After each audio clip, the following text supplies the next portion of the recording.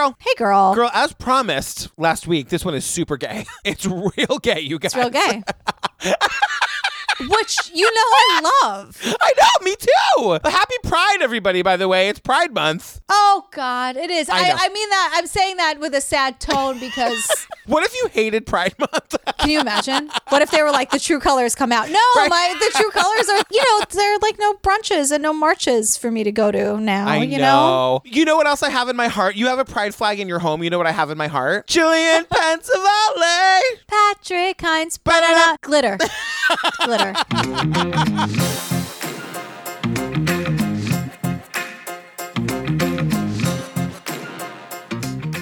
You guys, before we get to the episode, of course, I'm going to tell you about the Pates, you guys. Patreon. If you're looking for more laughter, for $5 a month, you guys, you get to hear us cover all of those series you want us to cover episode by episode. So we're talking Tiger King, Don't F with Cats, Lacey Peterson, Menendez Murders, O.J. Simpson, Madeline McCann. Girl, bring us to the beginning of the catalog. Yeah, Making a Murderer, The Jinx, Serial Season 1, Madonna's Truth or Dare. I always throw her in there because it's like a what? All the series. All the series. It's a whole thing. There's also ad-free versions of these episodes, ringtones, after parties, quarantine check-ins. You guys, it's so much content. You were going to be so sick of us. Also, like Zoom Hangouts. That's a new thing Zoom we're doing. hangs. It's pretty cool. It's a BYO sitch, but we're still doing it. But we're still doing it. Happy hour. You know where to find it, you guys. Patreon.com/TrueCrimeObsessed or go to our website, click on the Patreon link. You guys, one more major announcement. So I don't know if you've noticed, but our merch store has kind of been like down or sort of like not really around. Our merch store is back. And the most important thing you need to know, for the foreseeable future, all of the proceeds from our merchandise is going to charities. Yep. So it's going to women's issues, LGBT issues, and charities to benefit the Black Lives Matters movement. Yeah, maybe some animals. Let's help some animals. Totally. Instead of just screaming about them, let's give them some. That's how I feel about all this. I totally agree. You guys, go to the merch store. We've got a couple new designs, including Let the Women Do the Work and Give It a Goog. Old favorites are in there too. You can even buy masks, which is a little bit morbid, but I'm going to get a bunch of them because I need them. Well, yeah, me too. And if you don't have one, get one. It doesn't even have to be ours. Just wear a mask.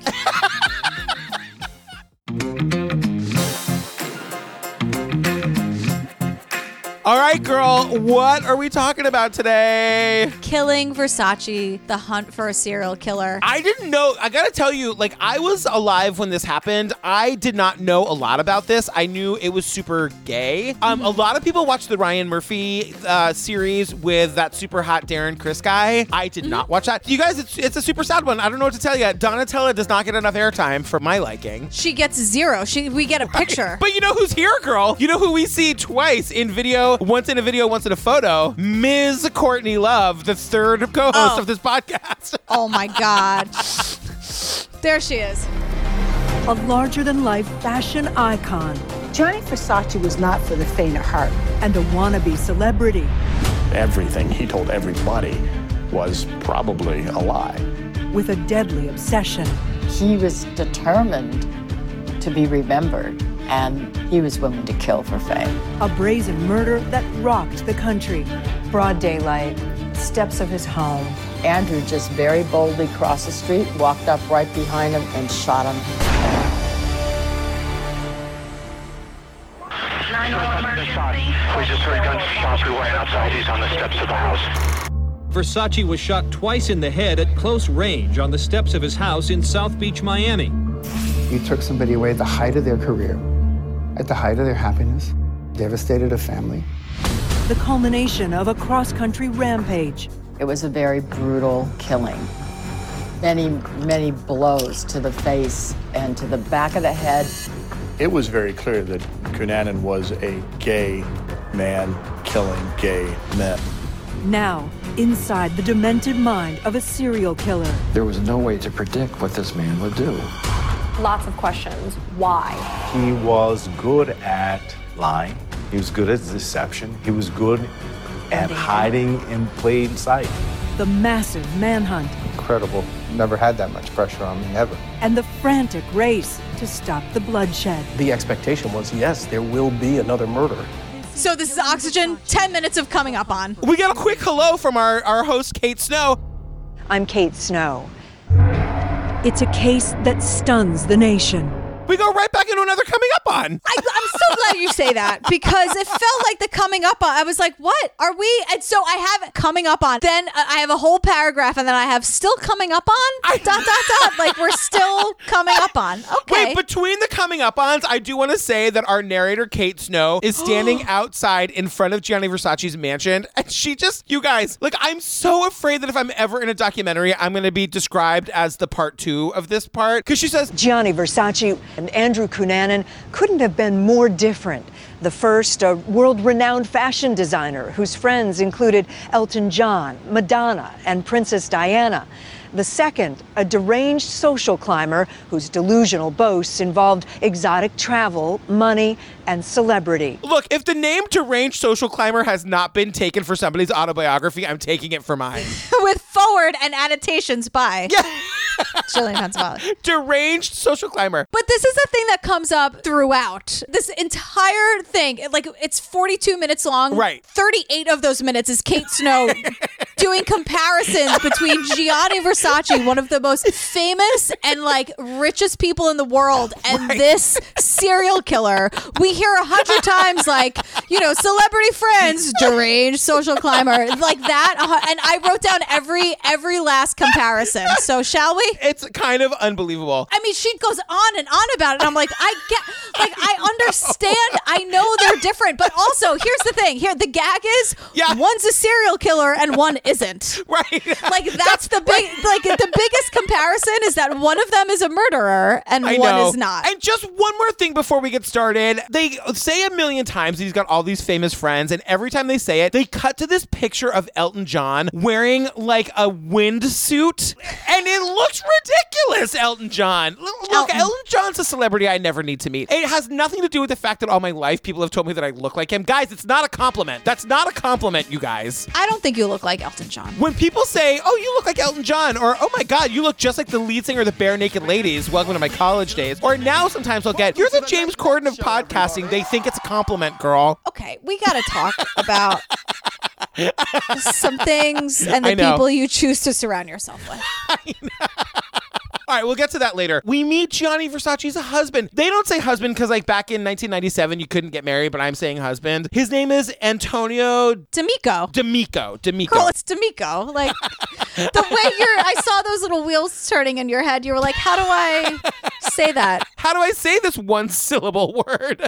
It's D'Amico. D''Amico. D'Amico. Antonio D'Amico. They say he's his life partner. Yeah, which I just hate that. They should be husbands. Gay marriage should always have been legal. So he tells us Johnny was a simple person, a normal person. I mean, he was walking on the street normally, you know. People recognize him and say, hello, Mr. Versace, how are you? Oh, good, thank you, ciao. He's like Albert from the Birdcage. Totally. Where like Albert woke up early that day to get all the breakfast and they're like, oh, hello, Albert. And he's like, hello, darling. And he's like, ooh, filet mignons. Right. It's basically the Birdcage. If you guys don't know this life and this town, it's the Birdcage. But yet again, Kate Snow wastes no time because she's like, how would you compare Cunanan and Versace? Well, one was authentic and one was not. One was talented, recognized, beloved, versus another individual who spent much of his time trying to be accepted and creating and fashioning an image. He was fabulous. He was fun. Everyone loved him. Nothing like that Andrew Cunanan character. And I'm like, yeah, because one of them is a murderer and one isn't. Like, that's great. But then we meet Maureen Orth. No, girl. We don't meet Maureen Orth. We are reacquainted with Maureen Orth. Maureen Orth, I can't remember which one she was in. Maybe it was the Menendez one where she came dressed head to toe in like bright orange. Yes. And so, but Maureen Orth, yes, reacquainted with, obviously. Right. She's the author of Vulgar Favors. And I'm like, what the what? And she's the author of a book about this case, but she also was Dateline's consultant when they covered this story. Yeah, I have like, not only are we being reacquainted with her, she's the Diane Diamond of this documentary. 100% she is. But we don't see her as much as we usually see Diane Diamond. Like Maureen kind of just like swoops in and swoops out. She's not really a talking, like Kate is our talking head here, our like main host. For sure. And then we meet Roman Jimenez. I have reporter Roman. Yeah, reporter Roman. Let's go with that. Reporter Roman is here and he's like, there were so many stories about who he was and where he came from, that you just have to adopt the idea that everything he told everybody was probably a lie. Everything Andrew told everyone was a lie all the time. So now we get the Andrew Cunanan backstory. So he was Filipino and Sicilian. Excuse me, girl. I'm Sicilian too. But he had like not a great childhood. His dad was Filipino and a total dick and was like really materialistic. And his mom was Sicilian. And like we hear from Maureen Orth, like she was kind of beaten down by his dad. And I'm like, his dad sounds like a goddamn nightmare. But somehow, like, it's hard to do all the math and everything, because I don't know how old Andrew Cunanan was when all this happened. He somehow found the strength to like be super out loud and proud with his friends. Like, we meet his friend Stacy Lopez, and she says, like, yeah, he was totally out. People knew that he was gay. I mean, he would talk about his boyfriends, and I think he said that, you know, due to religious reasons, he felt his family would not be as accepting. So now we're back to reporter Roman, who's got the line of the documentary girl. Oh, reporter Roman had this in his back pocket. He came into this interview knowing he was going to say this, because reporter Roman, like, you know, he went to like the school where Cunanan like went and got the yearbook, because he said to us, he was voted by his class to be most likely to be remembered. And I think it's fair to say he lived up to their expectations. I think it's fair to say he's lived up to their expectations. Okay. Reporter Roman says a lot of good stuff later, but this is one of those that you're like, girl, you wrote that bit. You called your gay friends, sat down, had a writing sesh before you came in for this interview. Or some producer was like, you know, it would be great. Could you just say this? And like handed him an index card and was like, just say it. Shut up and say it. So now we get this whole bit about, I called this section, Andrew was a spoiled brat. Oh, yeah. No, I like that. I like that. We learned that like right around the time he was going to be going to college. Yet Andrew and his father, a stockbroker, share the same expensive tastes. The father had been accused of embezzling a lot of funds, which was really devastating to the family. He sold their house out from under them. He took the money and he went to the Philippines and completely abandoned them. What kind of dick who hates your family do you have to be to do that? You have to be a big old dick who hates your family. And so that is why I reacted, because I just love you and I think everything you say is funny. I'm like, that's hilarious. But I don't think he was a spoiled brat. Like, I don't think he had a lot, and that's why he became... Yeah. I think that was part of his motivation, because like there's part of it where I'm like, I'm sorry, what? Like, what is going on here? But like, then like Cunanan gets on a plane to go find his dad. He like tracks his dad down in the Philippines. And the little princeling of a son followed him to the Philippines, but was horrified to find him living in some rundown motel. And Andrew came running back. And then Andrew's like, turns that car around. He's like, I don't want any part of this. Dad, you taught me well. You taught me to lie, steal, cheat my way up to the top. So I'm getting the hell out of here. And like, look, if there's one thing I fucking hate about people in the world, it's people with not a strong work ethic. It makes, if I instill one thing into my daughter, it's that we work hard. Like, that's the thing I care the most about. Girl, if Daisy doesn't get that, then like, I don't know, man. Everyone she knows. Her best friend Mike has the best work ethic. Yes. You, Steve, me, like, I know. If Daisy doesn't have a strong work ethic, we did it wrong. Because he comes back to the United States and like, it's like lie after lie. He's telling people he's the son of a business magnate. He's the son of a foreign diplomat. And his friend Stacy is back to tell us, like, look. He loved the finer things in life.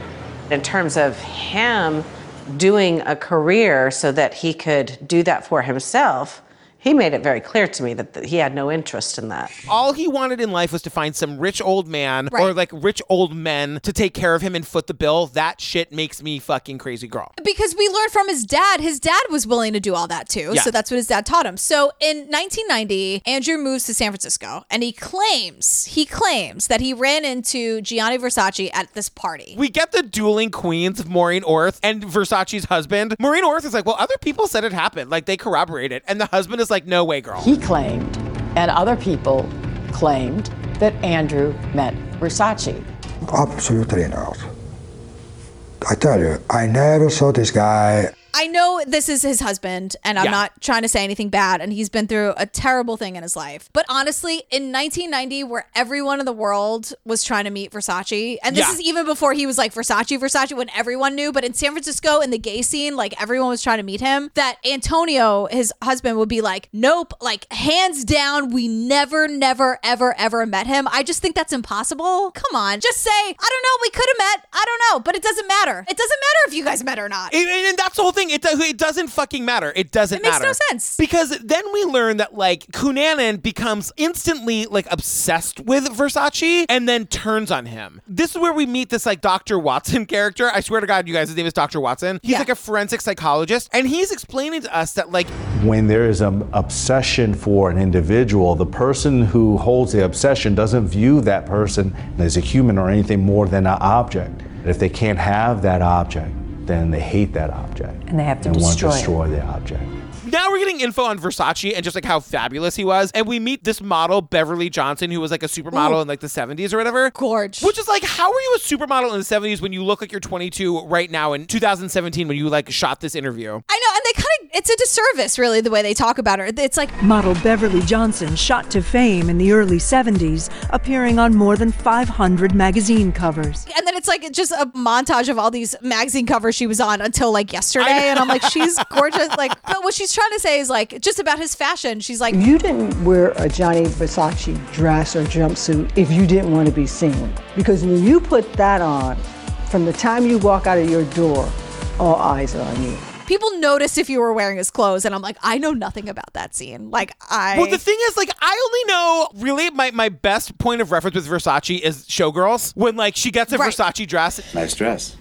Thanks. I bought it at Versace. Like, that will live on in my brain for forever. But like when you see the clothes, you're kind of like, oh, right. Like they were super sexy to the point of like being like almost too much, you know? Right. And so like I think like that's what she means. But and she's saying like, you know, like you wouldn't wear it if you didn't want to be looked at. Like you walk out onto the street and like everyone's looking at you. So we learn that Gianni like works alongside his brother Santo and his sister Donatella. Yeah. And they build this fashion empire. And that's the last we hear or see of Donatella Versace. I could not stop thinking about that scene in Devil Wears Prada where it's a hurricane in Miami and Miranda is trying to get out and Andy is like, call Donatella. and Andy's like, there are no planes. There's no planes. And she goes, call Donatella. Get her jet. What does she say? It's like, oh, it's just a drizzle. Please. It's just, I don't know, drizzling. Right. But we learn that like right before his death, he was at the top of his game. His best friends are like Princess Diana and Elton John in that fucking windsuit again. I can't. It's like he's going jogging on like the local high school track with that. I can't stand it. Whatever. He did Mona Lisa's and Mad Hatters. Let him run in the suit. Let Elton do what he's going to do. Fine. But we meet like Robin Given, this Washington Post fashion critic. He was really one of the earliest designers who was in the position to take a business that had started as a family business and transforming it into a public international entity. By contrast, Andrew Cunanan's life is anything but self-made. Like Gianni was so big time and famous, and Andrew's life was anything but self-made. And I'm like, yeah, I'm sure they're different. But again, I say one of them is a murderer. Right. And one of them isn't. But like also like this Andrew Cunanan character is just like the worst kind of gay or like the worst kind of person to me, which is like, again, we get this whole thing. He moves to San Diego. The only way he can like get things is through relationships with rich older men. And so he's in San Diego for a while. He has this like much older boyfriend. They break up because this guy won't buy him a Mercedes, girl. He's kept by this really rich guy, Norman Blatchford, who gives him an Infiniti to drive around. But although Blatchford is paying the bills, Cunanan is unsatisfied. He tells Norman that unless he can have a Mercedes, he's going to walk out. And Norman says, okay, go ahead, which stunned him. So that took away a big piece of his income. So he decides he's got to like get out of town. We are told that he hosts a goodbye dinner for himself, which that, again, I watched this twice. It made me laugh so hard both times. I was like, this guy is such a dick that he couldn't even get his friends to take him out for dinner. He had to throw himself a going away party. But he's like, I'm going to Minneapolis to settle a business matter. His friends are idiots. Nobody asked a question. Girl, if I was like, girl, I'm leaving. I'm throwing myself a going away dinner.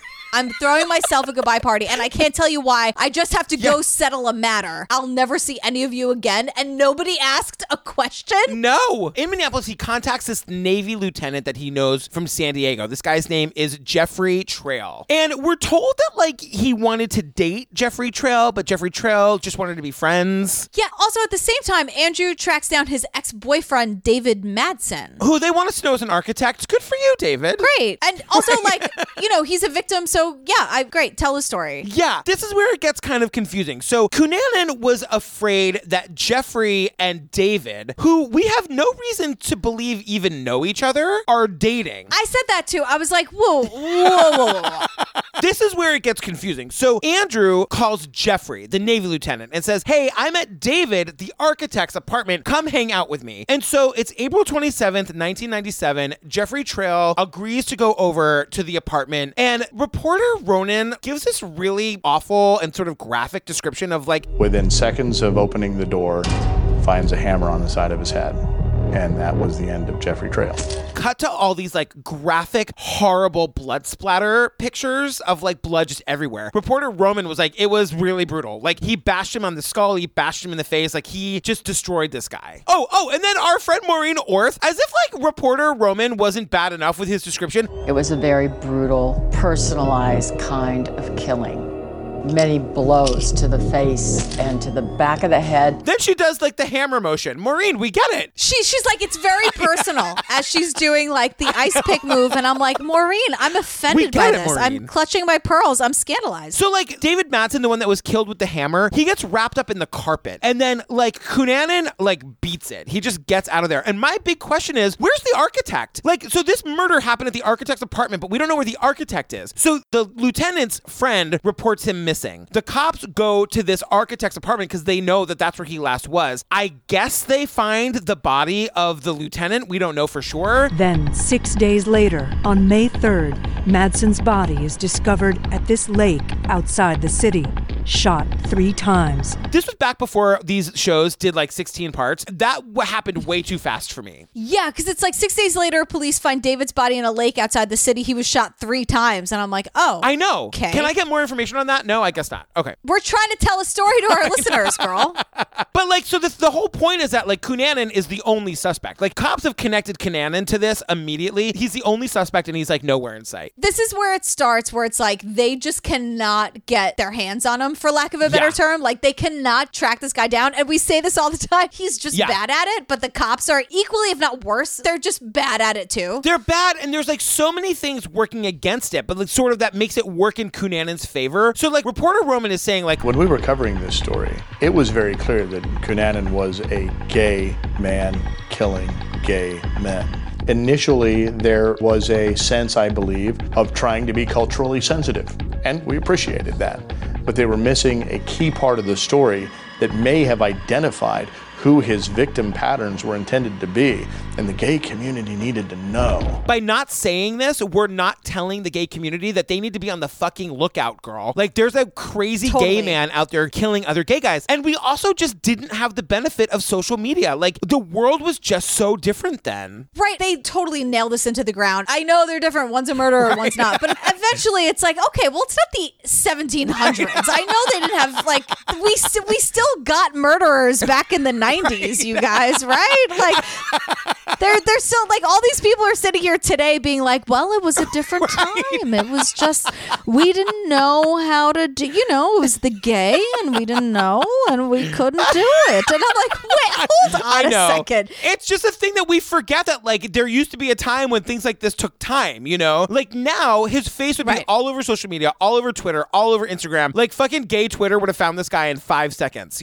Oh, gay Twitter, please. I mean, forget it. And gay Instagram? You could tweet, like, here's his name, gay Twitter, do your thing, and they would.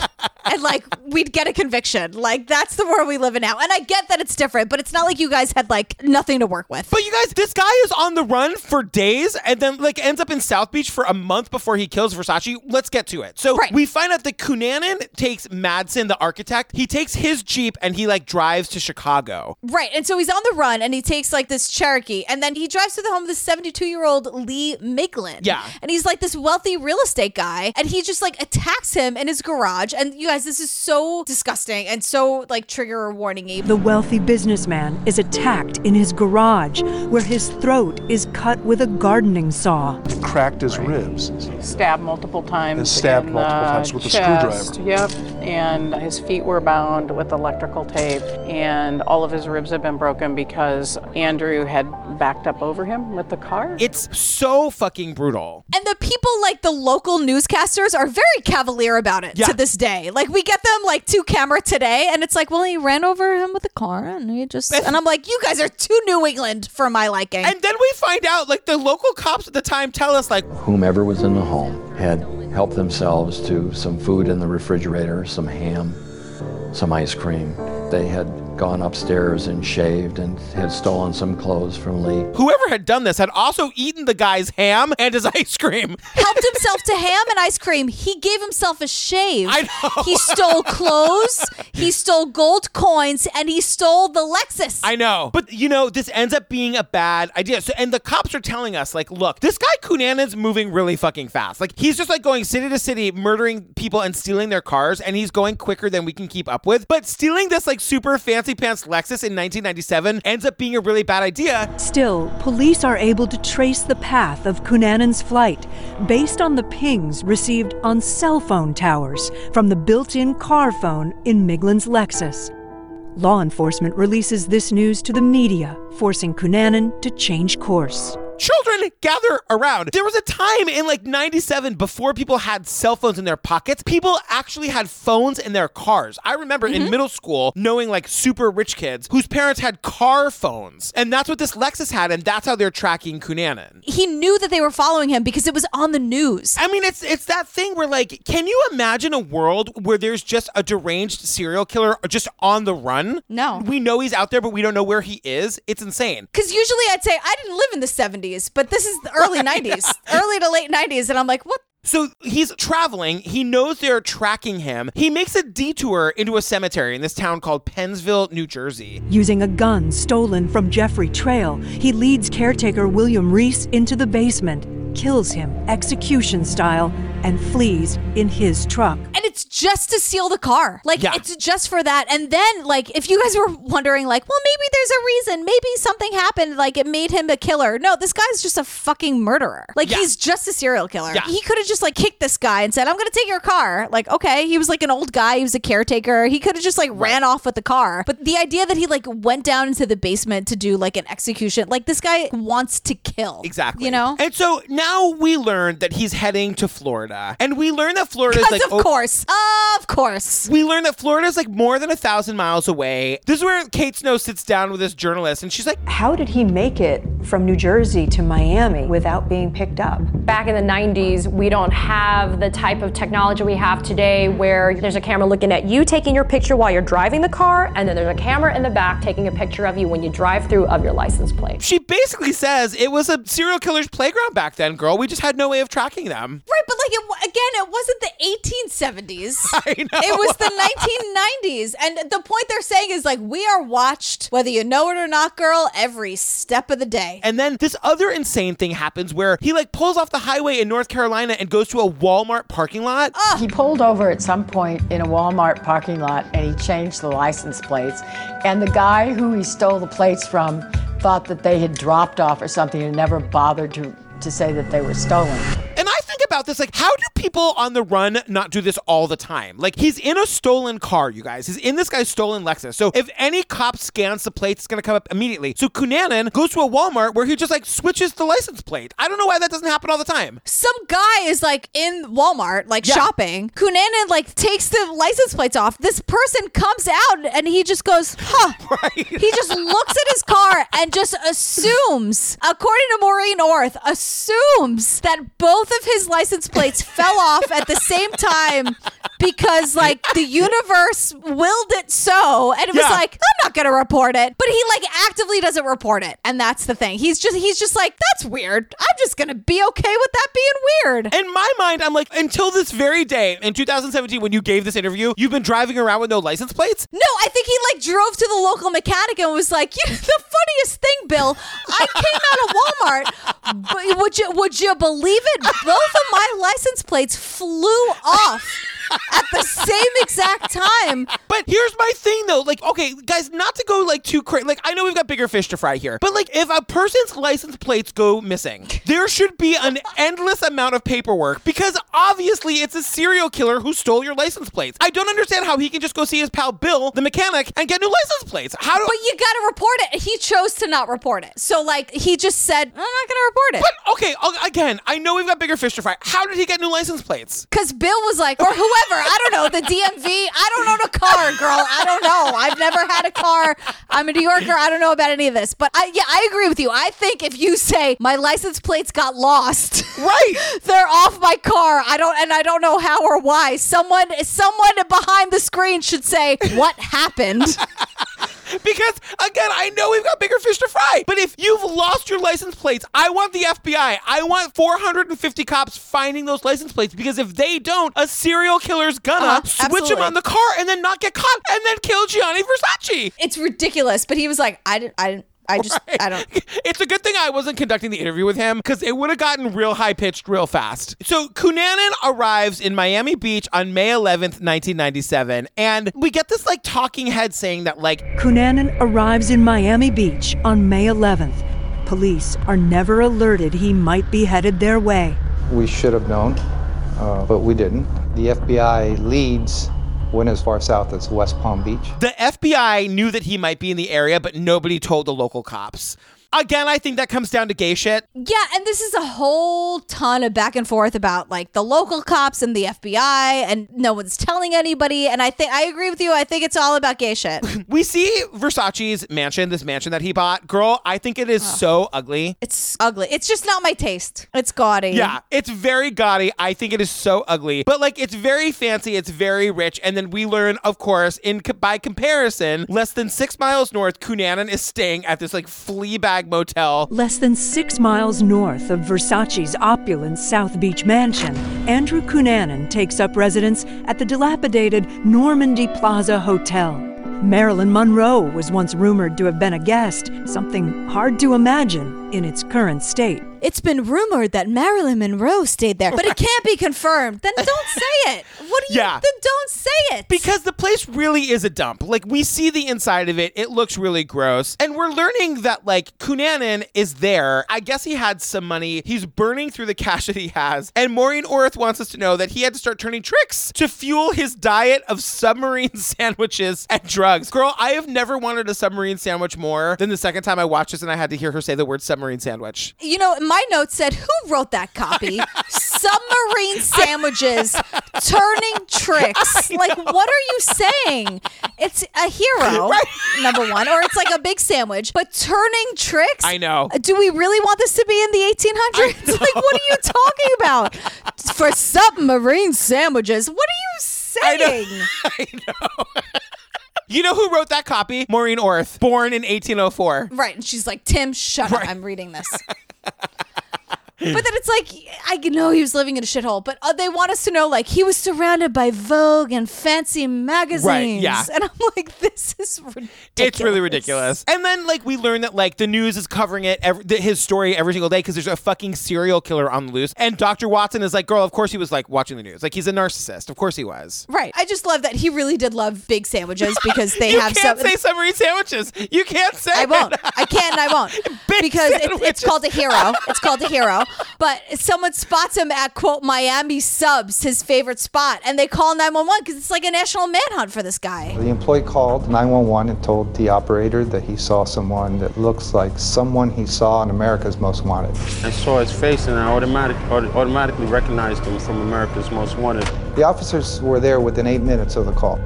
But by the time police arrive on the scene, the man, if it's Cunanan, is gone. So, all right, it's July 15th, 1997. So Gianni Versace always would like wake up early in the morning, and usually he and his husband would walk to a local cafe to buy newspapers. And his husband now is telling us that like he didn't go that morning. Gianni got up really early, and you know, he like gets the newspapers and he's walking home and he's like on the front steps of his mansion. And Maureen Orth tells us that like Andrew just very boldly crossed the street, walked up right behind him and shot him in the head.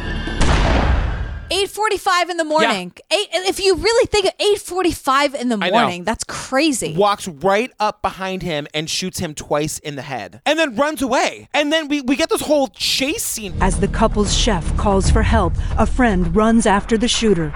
He was actively chasing him until he saw a firearm, then he backed off.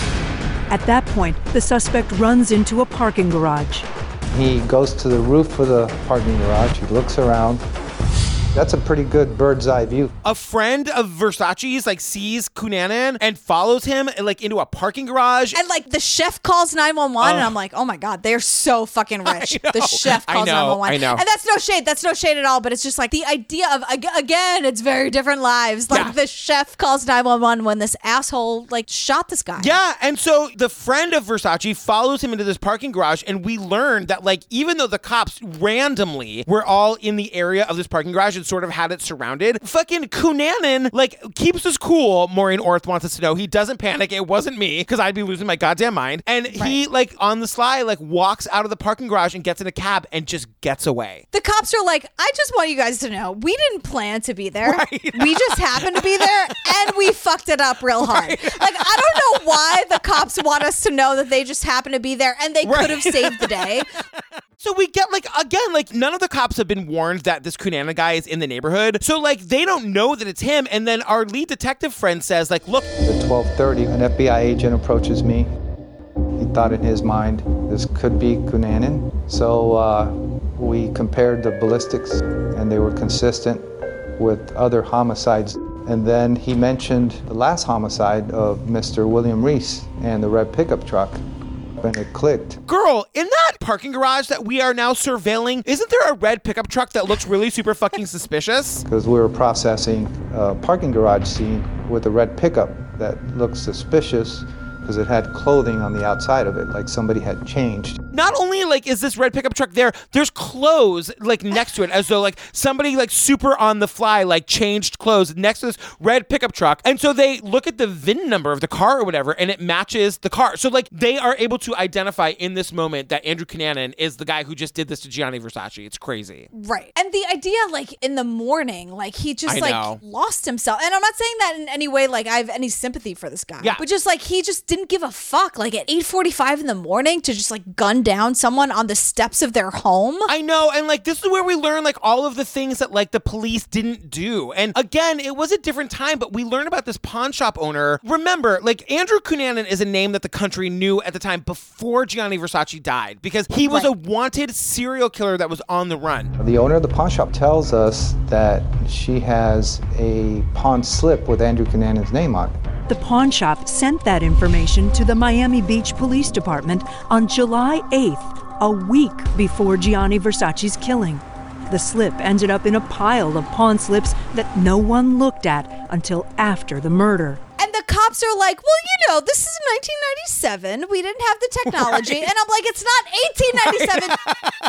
I mean, it is that thing where like, you know, like, are they ever allowed to say like, yeah, we missed it. Like, that sucks. We should have seen it. You know what I mean? Like, look, I would love that. And so this is where we see that like, you know, now that they know that it was Andrew Cunanan, his face is everywhere. And there's a serial killer on the loose in Miami. And the thing about Cunanan, remember, he's half Filipino, half Italian. He wears glasses. He's got long hair. He's got short hair. Everybody thought they saw Cunanan, and that constantly changing chameleon-like face, with the glasses, without the glasses, with a different hairstyle, gave everybody an idea that I think I saw him. Better call the cops. Like, you know how they say Ted Bundy could change his look and all he did was change his part, but he looked like the same guy? Right. We see these pictures of Andrew Cunanan and he really can change his appearance. And he is a pathological liar. He will just talk to you and just say, he will put on an accent. Yeah. And I can't imagine the terror I would be feeling if I was like a resident of Miami, knowing that this like serial killer is like on the loose in my town. Like at the gay bars? I know. Like he's like trying to like find his next sugar daddy? Right. So you guys, it's been over a week and Miami Beach is on lockdown. Miami Beach is a unique place surrounded by water. If you're in a vehicle, it's hard to get out of the city if we lock it down.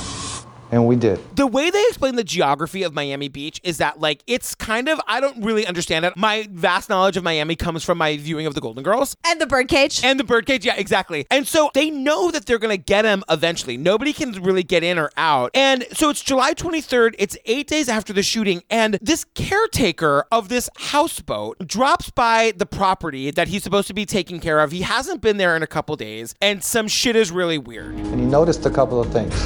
Curtains were drawn, the light was on, so he went and he drew his revolver. He was armed.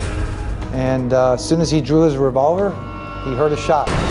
Can we take a pause for 1 second and say, like, my understanding of houseboats is that it's like a seaworthy vessel that you also live on as a house. Because when you see, like, the aerial thing of this, it looks like Chelsea Piers. It looks like a garage. Like, it does not look like a thing you could sail to Venezuela if you wanted to. It looks like very much attached to the shore. And I think, girl, we are city hicks in this moment. We have to own it. So the guy draws his revolver. He calls the cops. And we get Detective George Navarro, who's, like, been spearheading this whole thing. I immediately just felt this is him. We had a few leads in that area, other sightings of him, and I thought to myself, what a perfect place to hide. A lot of those houseboats are just seasonal. So there's this whole thing where, like, there's this standoff all day where they're trying to call him and then they're shooting tear gas into the boat. And I'm like, was I the only one paying attention when the caretaker was like, I heard a gunshot inside the house? Yeah, I didn't want to think the worst. Right. It made me really confused because, like, he was a piece of shit. And so when I hear, like, a gunshot and then it's like they tried to call the houseboat and they were like, he wouldn't pick up. So then they throw tear gas into the boat, 8 canisters of it, and we see video of this. I'm just, like, watching all of this and I feel like it's going on for 15 hours. I'm like, guys, he's dead. Like, we heard the gunshot. Like, he's dead in there. So they storm the boat and they go in and they just sort of, like, find what we know they're gonna find. They find the dead body of an adult male. Detectives confirm it's the man they've been looking for, Andrew Cunanan. Same gun he used to kill Madsen and Versace and Mr. Reese. He turned it on himself, yeah. He put it in his mouth and pulled the trigger. The thing is, like, it ends with 15 minutes of, like, Clarence Watson, your best friend. Just, like, everyone's like, so we know nothing about him. Would you like to speculate? And they're like, well, fine. So it's a bit of speculation, but do you think, in your professional opinion, that he has the mark of a psychopath? We would need to know more about his motivations, but on the surface, it's easy to see why someone would think this is a psychopath. But what it does appear is that he was a man who had some very significant emotional problems. And then we see the funeral. We see, like, Versace's funeral. It's so sad because we see his husband, like, in the front row. You can see on the video, and now he's saying to us, like, today. I don't remember much, actually, because I was in my world, just thinking about Johnny, and I didn't see much, actually.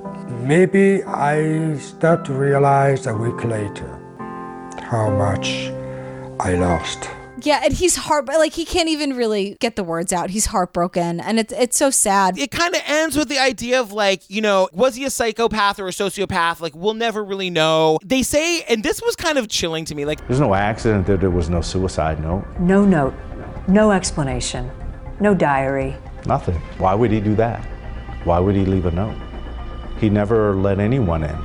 He never told anyone who he really was.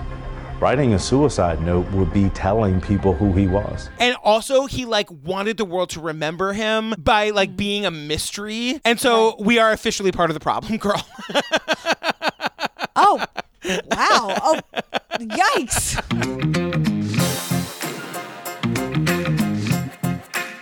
Oh, girl, we did. I can't even remember the name of it. It's called Killing Versace. The Hunt for a Serial Killer. The Hunt for a Serial Killer. We finished it, girl. Well, you guys, just a reminder, if you're looking for more laughter, check us out on the Patreon. It's like over 140 full bonus episodes to download a binge right this second. It's where we do our series. So we finished up Tiger King. We finished up Tiger King, and we did Don't F with Cats and Making a Murderer and Serial Staircase, Lorena, The Jinx. We're into McMillions at this point, girl. Characters. I mean, for days. for days. I mean, future Snooki is there. Future Snooki. I love her. I mean, I hate her, but I like seeing her. Girl, what are we doing next? We are doing 13th. Yes, girl. So this is a documentary that's been on Netflix for a while, like a little while now, but it's gotten a big resurgence in the wake of the George Floyd murder and the Black Lives Matter protests. So it's super timely. It's describe it. Yeah, it was a learning experience. It's just an education, and it's a really, really, really well done documentary, but there's a lot to learn, and get ready to feel uncomfortable and angry, everybody. Here we go. Yeah. Fun. Let's do this. Get ready to find out that you were on the wrong side of history with things you thought you were on the right side of history about. Like a lot. And I'm super here for it. Totally. Couldn't be more here. To be totally honest with you, I'm excited about it. Let's do this. Girl, where can they find us? They can find us at truecrimeobsessed.com. That has your episodes, your promo codes, the merch, all that good stuff, the calendar, what's coming up next. They can find you at Jillian with a G on all the things. Yes, and you are Patrick Hines _ on Instagram and at Patrick Hines on Twitter. We're also True Crime Obsessed Podcast on the Instagram. Check us out there. We do stories and stuff all the time. We're going live a lot. Come hang out with us on Instagram. Yep. So you guys, stay tuned for the trailer for 13th and our hilarious and ridiculous outtakes from this episode. Girl, I mean, my God, it's Versace. Get ready, you guys. You mean Versace? Versace. We've been over this. Yeah. Versace's. Got it. It rhymes with Scorsese. Got it. Exactly. And we love you guys. Thanks for hanging out. Thanks. Bye. 1 out of 4 human beings with their hands on bars, shackled, in the world are locked up here in the land of the free. Khalif Browder was walking home from a party when he was stopped by police. Then they said, we're going to take you to the precinct, and most likely we're going to let you go home, and then I never went home.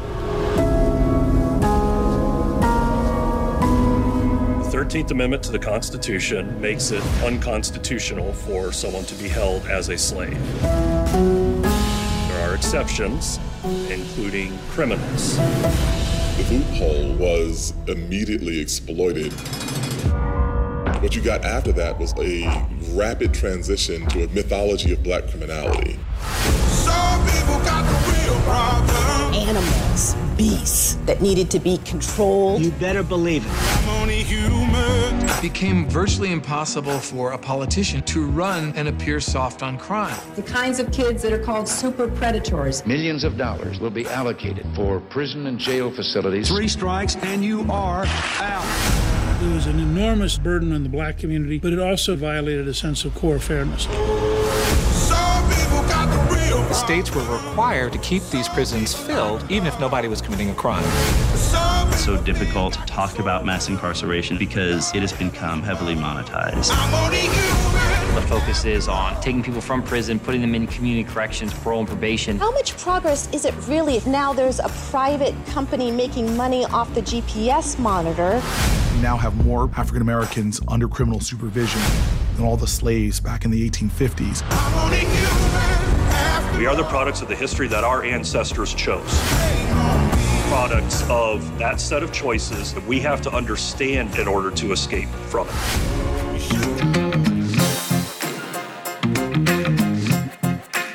I gotta tell you, my friend Corey Love has a younger sister named Courtney. It's her real name. Her real name is Courtney Love.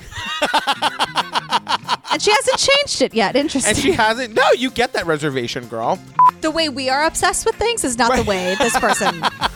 We're obsessed in the fun, drunk way. But like the real term, like in like a textbook, like a scientist, like someone who actually knows their shit would probably look at our podcast and be like, you guys aren't obsessed. You just want to talk about it. But like True Crime Want to Talk About It didn't like that domain name was probably taken or something, or like it was too long. True Crime Obsessed is a great name for a podcast, but it tells you absolutely nothing about what the podcast is. It tells you absolutely nothing. Like, to then listen and find out, like, this is a comedy podcast where we recap true crime documentaries. Like, what? It's a great name for a podcast, but it gives you no information. We have 30,000 people in the Facebook group. 29,000 of them are confused on a daily basis.